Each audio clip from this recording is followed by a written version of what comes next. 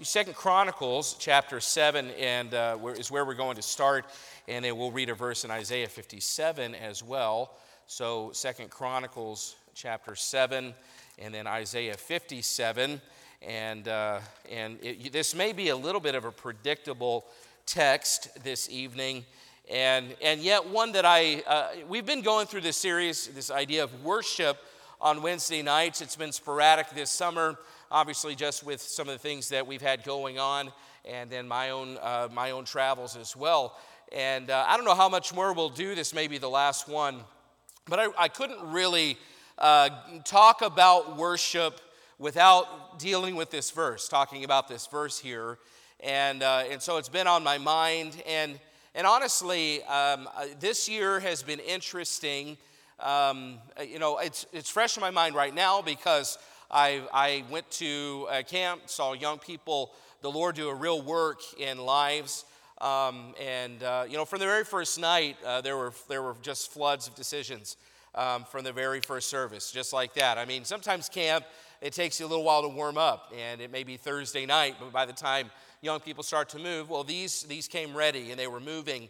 And it just kind of got me thinking about revival. What is real revival, and what does it look like to have revival? And it's been on my mind this year, especially because there have been some movements in other places, other parts of the country that have called themselves revival, like the Asbury revival, if you heard anything about that. And I'm not up here to judge what was happening, but I also am a little bit skeptical about the sincerity or the genuineness of a movement like that, unless it's founded in the preaching of God's word. And it's hard for me to imagine a revival would simply be a moving of emotion with music. I'm not saying it's not a genuine emotion, and I'm not saying that something didn't happen. I think we ought to be a little bit skeptical of anything that says, oh, this is a real revival, when it seems like emotionalism is kind of driving some of those things.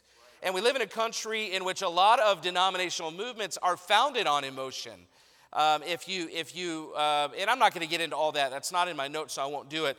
But I think what we have here in 2 Chronicles 7 is something of, and I try not to use this word much, but something of a recipe, something of a, here are the qualifications for revival, and if these happen, then I will send revival. And so I want to read this verse, 2 Chronicles 7:14, and you don't have to stand. Let's just read it together out loud.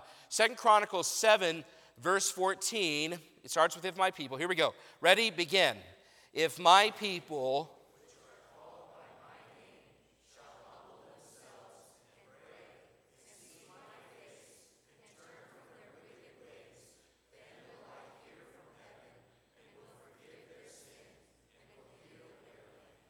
Yeah, and I think sometimes we view revival like a moving of emotion.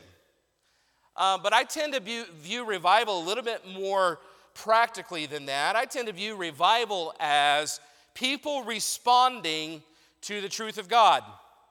God's truth is presented, and everyone responds like they're supposed to. Now, that ought to include some emotion, but if emotion isn't the key component, that's okay with me. Because this verse doesn't say anything about emotion.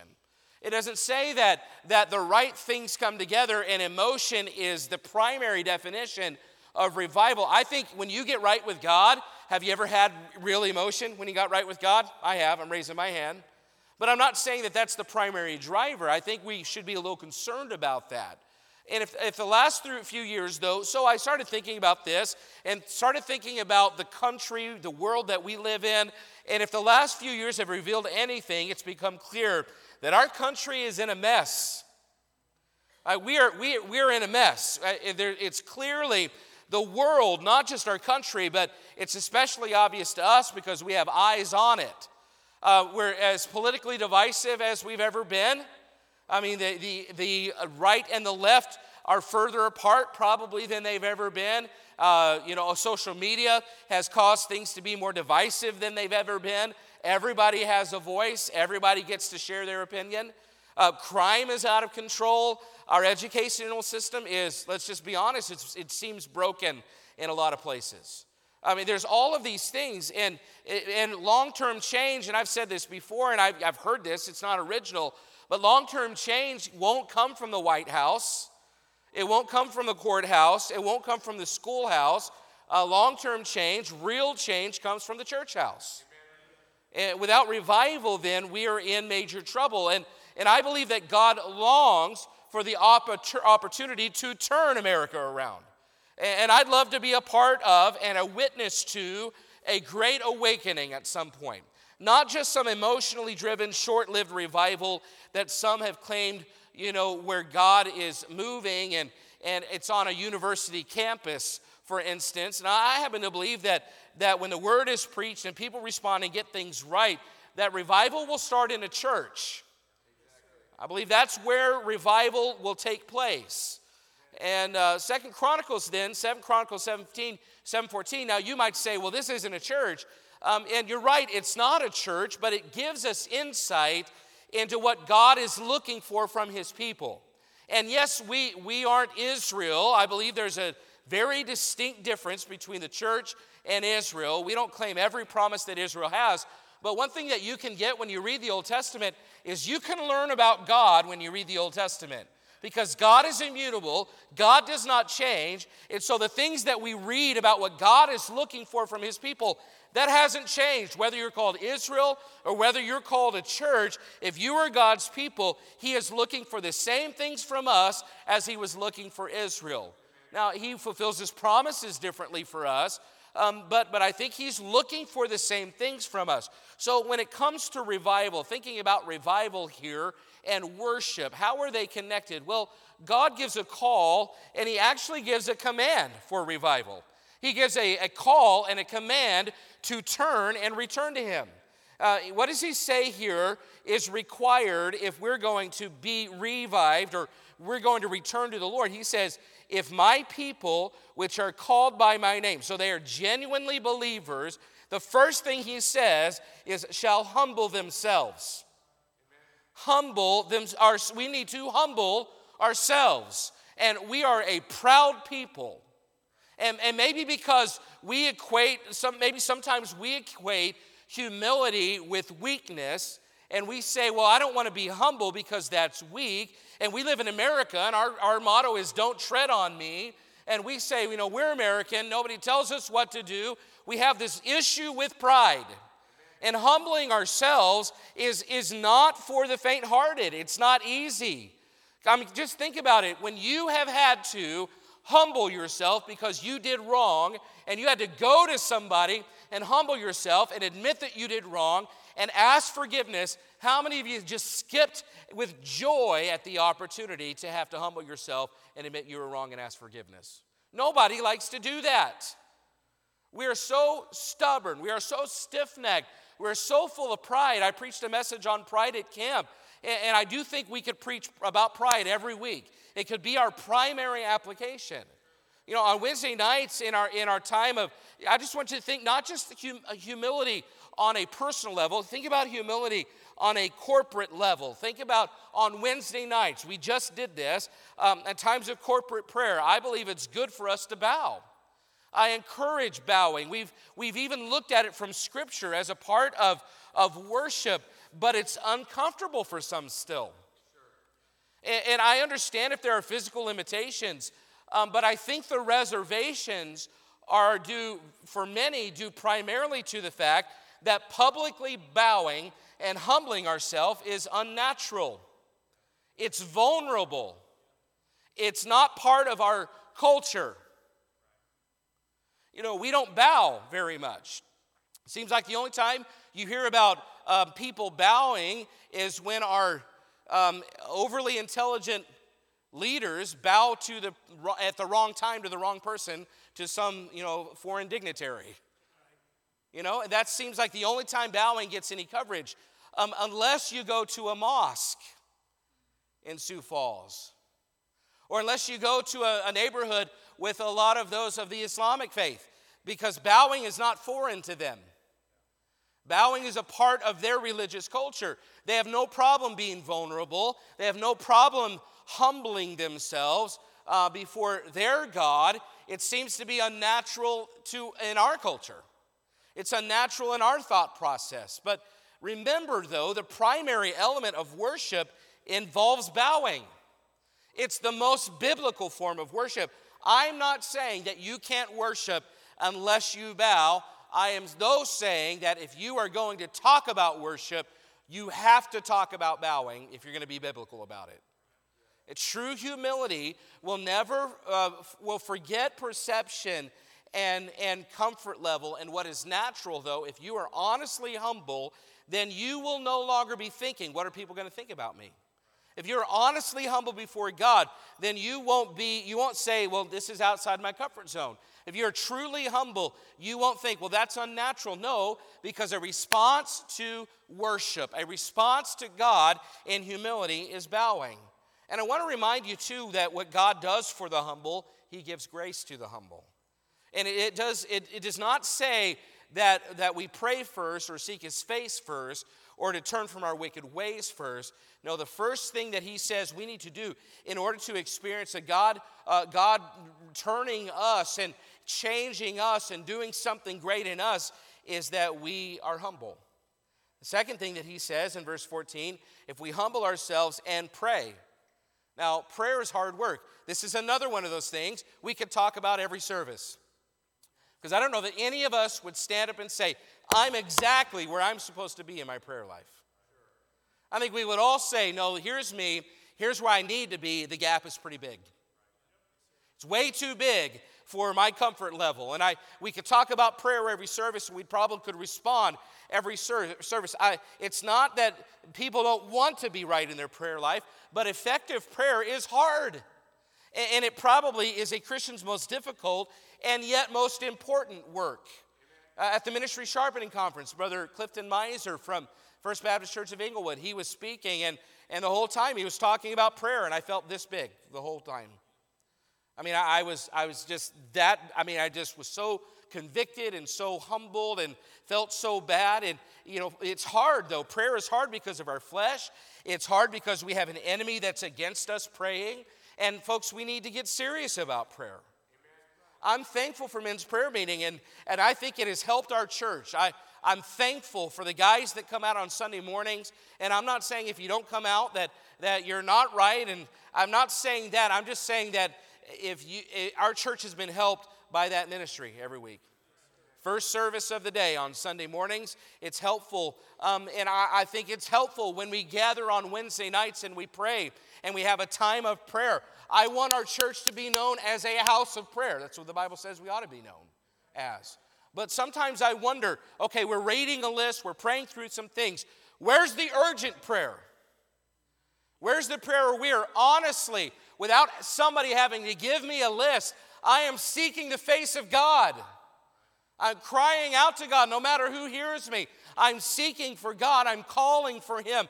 I'm crying for him. I'm begging for him. We should be known as a house of prayer. But sometimes I wonder, how accurate is that for Eastside Baptist Church? We have times of prayer, but is it fervent prayer? Is it real prayer? Is it effective prayer? He says, humble ourselves, we must pray. Then he also says, seek God's face. When we humble ourselves and pray, we are taking steps toward God's face. Reminds me of Moses, who had the desire to see God's glory, and it should be our prayer that we get a fresh spiritual glimpse of God from our knees in prayer. Notice it's not about seeking God's hand. We don't come looking for a handout. We come seeking his face because it's about closeness with God. It's about having a relationship with God, not getting resources from God. But sometimes I think we pray, God, give me this, God, give me this, God, give me this. And on our mind is resource, resource, resource, when really we should be praying, God, help me to see you, help me to draw close to you, help me to have a relationship with you. And sometimes I think we're imbalanced over here asking for things rather than just seeking God's face. He says, seek God's face, and he says also, turn from our wicked ways. And I think of the hymn, Come Thou Fount of Every Blessing. He says, prone to wander, Lord, I feel it. prone to leave the God I love. Can you imagine leaving a God as great as our God? But I'm prone to wonder, folks. I mean, I know I'm the pastor. I'm just going to be transparent. I'm prone to wonder.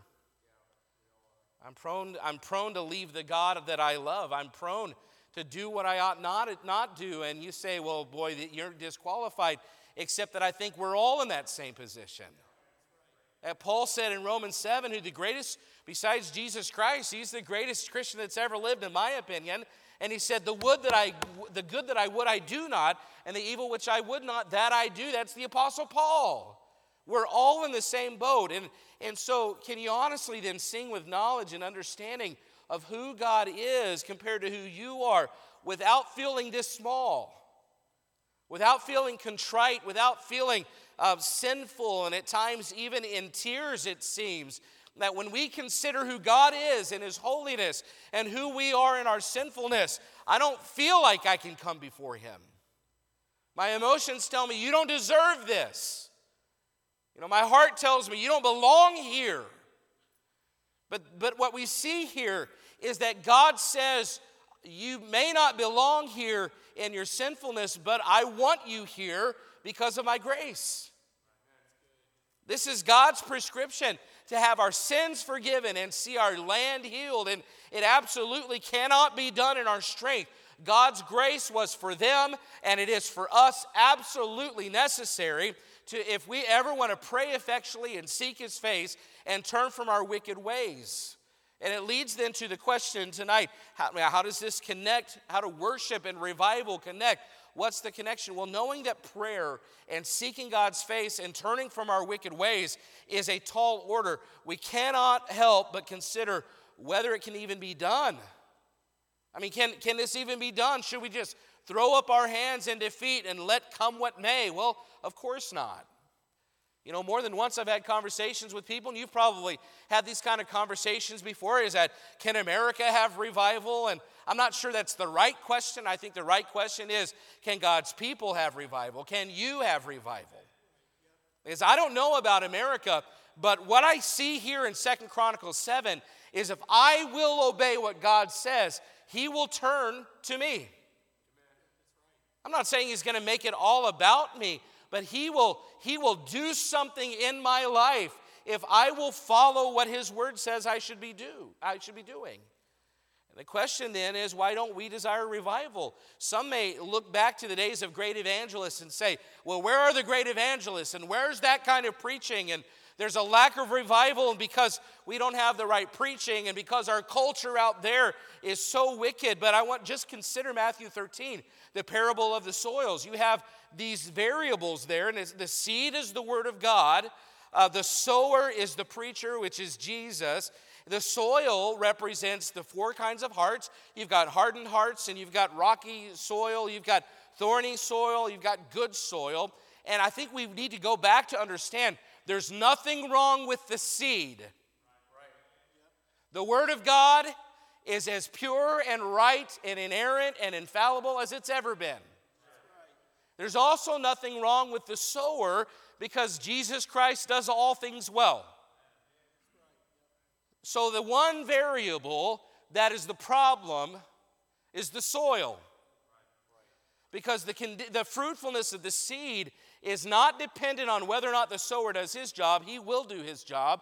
No, the fruitfulness of the seed is dependent on the condition of the soil. It's the condition of the hearts of men and women and children that makes the difference. That's the variable. And so when we consider 2 Chronicles 7, we see that the verse does not place the burden of action on the prophets. And it doesn't place the burden of action on the word. It doesn't place the burden of action on God. It places the burden of action on God's people. It's the heart condition that is our problem, and I believe it comes down to a lack of humility before God. I think it's because at the very beginning he says, humble ourselves, and we don't. God's heart is moved by the humble, and his endless supply of grace is available to the humble. One of the greatest verses, keep your place here in 2 Chronicles 7. Isaiah 57 is one of the great verses of the Bible. I know it seems strange to say, this verse is great as opposed to others that aren't. No, I mean, the whole word is great, but this is one of those that really gets your attention. Isaiah 57, verse 15. It says, "For thus saith the high and lofty one that inhabiteth eternity, whose name is holy." So I want you to notice the uppercase letters here. So when it's uppercase, who do you think it's talking about? It's talking about the Lord. It's talking about God. "For thus saith the high and lofty one that inhabiteth eternity, whose name is holy, I dwell," this is what he says, "I dwell in the high and holy place." Now, we could stop there and say that's a good verse. This is the high and holy, the lofty one who inhabiteth eternity. I dwell in the highest of places. I am holy. I dwell in eternity. That's where God would dwell, right? That's where we would expect. And we would expect the verse to stop right there because we would say that nobody else deserves to be where God is. He's high, he's holy, he's perfect, he's all-powerful, he's incredible. I can't think of any other adjectives that describe him appropriately. He's that great. But it says, "For thus saith the high and holy one that inhabiteth eternity, whose name is holy, I dwell in the high and holy place." But look what it says, "With him also that is of a contrite spirit," a contrite and humble spirit, "to revive the spirit of the humble, and to revive the heart of the contrite ones." Here's God, and he dwells in a place you and I could never dream of going, except that he says you can dwell there. And all I ask is a humble spirit. All I ask is that you are humble before me. And if you're humble before God, folks, we'll be humble with each other. I don't know about you, but in my life, if I'm full of pride with other people, it's because I'm not where I'm supposed to be with God. And it shows up in how I deal with other people. He says, if you'll be humble, and if you will have not just a lower view of yourself, but no view of yourself. You that humble before God, before people, then I will revive your hearts. And not only that, those that are of a contrite spirit, and contrition is when you have sinned, that you are willing to confess your sin and admit that you're a sinner and say, I know what I am. I know who I am. I am nothing, and I'm a wicked sinner, and if God wanted, he could stomp me out just like that. He says, if that will be your spirit, and blessed are they that mourn, the Bible says. And when it says they that mourn, it's not talking about at a funeral. It's talking about when you sin before God, that you don't say, oh, well, no big deal. No, you say, no, he's a holy God, and he loves me, and he cares for me. How could I do this to him? That's a contrite spirit. And he says, if you will have a spirit of humility and a spirit of contrition, you can dwell with me in the high and holy place. You can have sanctuary with the holy God of heaven, where none of us deserve to be, but he'll let you go if you're humble. And if you're contrite over your sin, and you don't blow it off like it's no big deal, and you say, no, my sin is a big deal. It's offensive to God, and he's holy. I can't imagine that I would do that before him, and I must confess that. No, you can dwell with God with a contrite and humble spirit. And he wants to revive us. He wants to turn us. He wants to make us different. Listen, the most significant mark of God's people is God's presence. And we can't have God's presence if we don't have humility. He doesn't dwell closely with those who are proud. He doesn't dwell with those who Monday through Saturday walk the line of sin. Then walk in on Sunday and think a suit cancels it all out. Those who are dabbling with things that we ought not be dabbling with during the week, and then walking in on Sunday and thinking, well, if I sing the song the way I know I'm supposed to up here on the platform, people will think I'm good, and then that's it. That's all I need to cancel it all out. No, we must have a contrite spirit about our sin. Just be humble about it. And it's only a contrite and humble person that God's presence can be near. Listen, that is a mark of distinction for us. It's not this building. This building's beautiful, but that's not our mark of distinction. It's God's presence. It's not our worship style. I'm thankful that we have a distinct worship style in a culture where all churches are, I think, trying to draw from the world, and we're trying to do what we think God would be pleased with. I'm not saying it's all perfect. We're trying to figure it out and do the best we can. But we ought not take so much pride in that we think, well, that's what's our distinction. No, our distinction should be the presence of God. It's not in our website. It's not in our events. It's not in the things that we look at and say, oh, these are the sharp things about us. No, it should be God's presence that sets us apart. And according to James, then, if we draw nigh to God, he draws nigh to us. But we can't draw nigh to God without humility. And without humility, we can't have God's grace. So we can conclude then that God dwelling with us means we have his grace. It's a big circle. To have God's grace is to have God's presence. And that's a wonderful, invaluable, indispensable truth that we ought to seek at all times. Regardless of the condition of man or nation, understand this, God's grace levels the playing field. No matter the magnitude of the sin factor, God is simply looking for contrition and humility. It doesn't matter what you've done. It doesn't matter who you are. It doesn't matter if you grew up in church or you didn't grow up in church. It doesn't matter if you have flaws just coming out everywhere. If you have a humble and contrite spirit before God, then you have his grace. And if you have his grace, you have his presence. And if you have his presence, then you can have revival. It's available.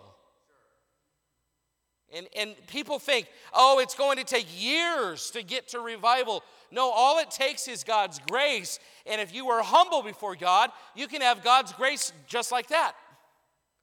So that means revival's not that far away. If Eastsiders would all at the same time, listen, if we would all at the same time be broken over our sin and humble before God, I believe revival's available tonight. God's grace is available tonight. His presence is available tonight. Can you be humble tonight before God? Yes. Can you be contrite tonight before God? Yes. Can you be broken over your sin? Yes. Can you get as low as you can before God tonight? Yes. Then revival's available.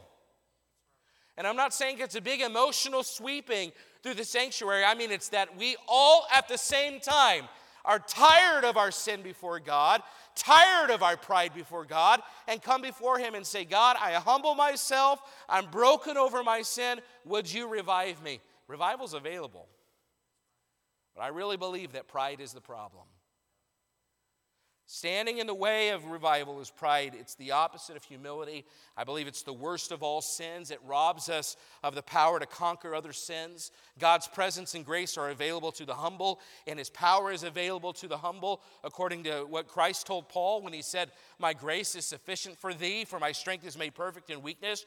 Most gladly, therefore, Paul said, will I rather glory in my infirmities, that the power of Christ may rest upon me. See, grace leads to God's power, but without humility, we can't have God's grace.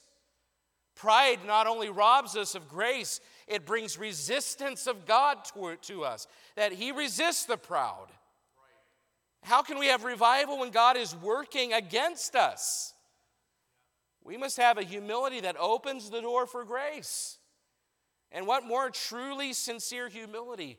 Here's the connection. What more truly sincere humility is there than worship?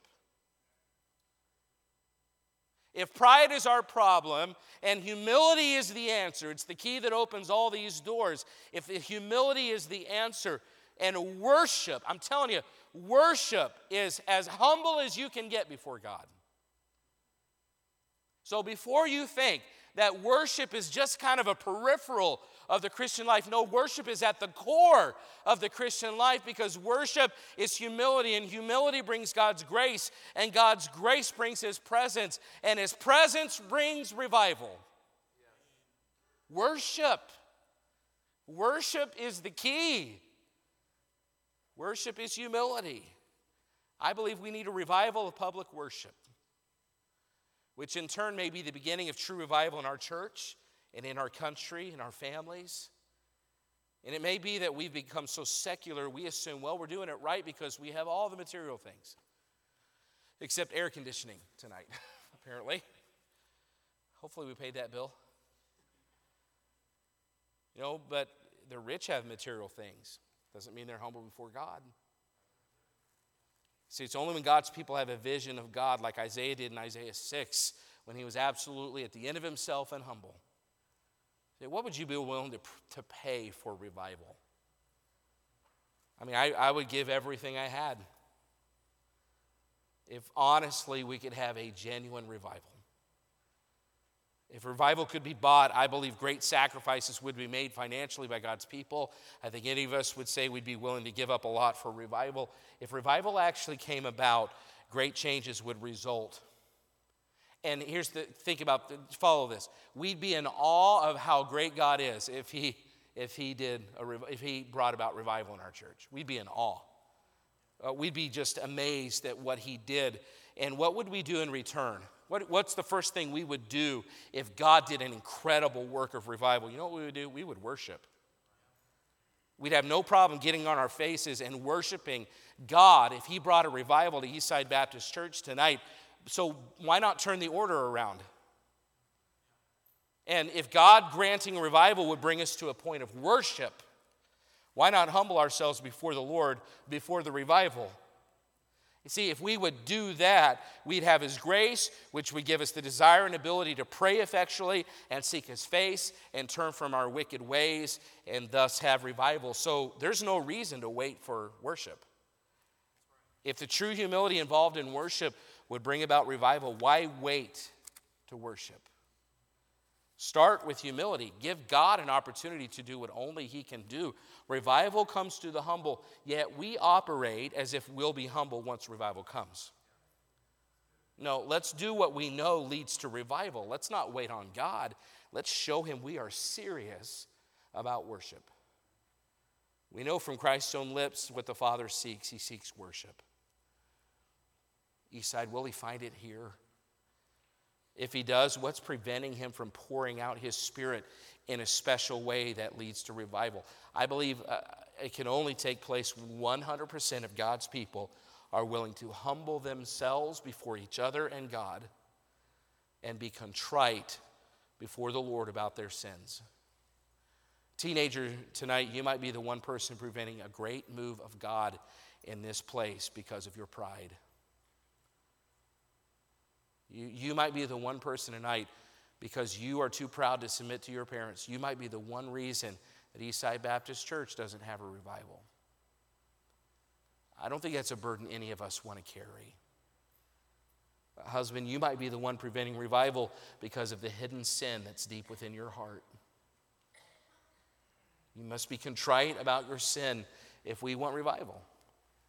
Wife, you might be the one preventing God's work because of a seed of bitterness or resentment or lack of forgiveness. I mean, I could go in every category of people tonight and say, you might be the one. Don't be the one. I mean, we think, well, it's so hard to get revival. No, it's not. Be humble before God. Be contrite before your sin, then you have his grace. Then to turn from your wicked ways and seek his face and have revival. It's a choice, is what I'm saying. It's a choice to humble yourself and be contrite about your sin. Will you be, though, the one Eastsider who holds on to sin and prevents revival? Will you be the one who won't humble yourself and make things right with a brother or sister in Christ? Will you be the reason revival doesn't come here? And will it not come because you're unwilling to humble yourself? Don't be the one. Humble yourself. Turn from your wicked ways and seek God and pray and worship. And worship and revival are so very closely connected. You cannot have revival without worship. So let's get serious about worship. Are you willing? Here's a better question. Do you want revival? I think all of us tonight would say, I want revival. But not all of us tonight, maybe, are willing to humble ourselves in the way that God asks us to. And so tonight, let's just ask the Lord. Say, God, would you give me revival? You don't have to do it for somebody else. Just do it for yourself. And if 100% of Eastside Baptist Church would humble ourselves before each other and our God and be contrite about our sin rather than complacent or put up with it or just let it slide, get things right before God, then it's possible that the God of heaven will look at us, give us his grace, give us his presence, and allow us then to humble ourselves, seek his face, turn from our wicked ways, and let our spiritual lives be healed tonight. It's possible.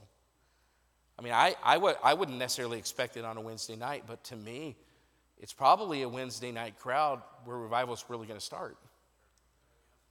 Sunday mornings, we have a lot of folks here and guests here, but chances are they're not ready to humble themselves like a Wednesday night crowd would be. But why not? Why not a Wednesday night? Why not July 26th? 90 degrees outside, 90 degrees inside. I mean, these are the revivals. Set my soul afire. I mean, why not? You know, and you can't force, and I don't want to force something to happen, but I don't want to be the reason it doesn't. So I'm telling you tonight, my spirit is, God, I want to humble myself before you. And if there's any sin in my life, I want to be contrite about it tonight. Because I don't want to be the reason that God can't do what he wants to do at Eastside Baptist Church. Let's stand together. Every head bowed. We won't have music tonight. Let's just in silence if needed. I'm going to ask you tonight, are you willing to humble yourself and be contrite before God? Don't be the one. Don't be the one. Let's just in silence seek the Lord and ask him to do work. Ask him to help me be a reason that revival can happen, not a reason that it won't. Let's just do business with the Lord tonight.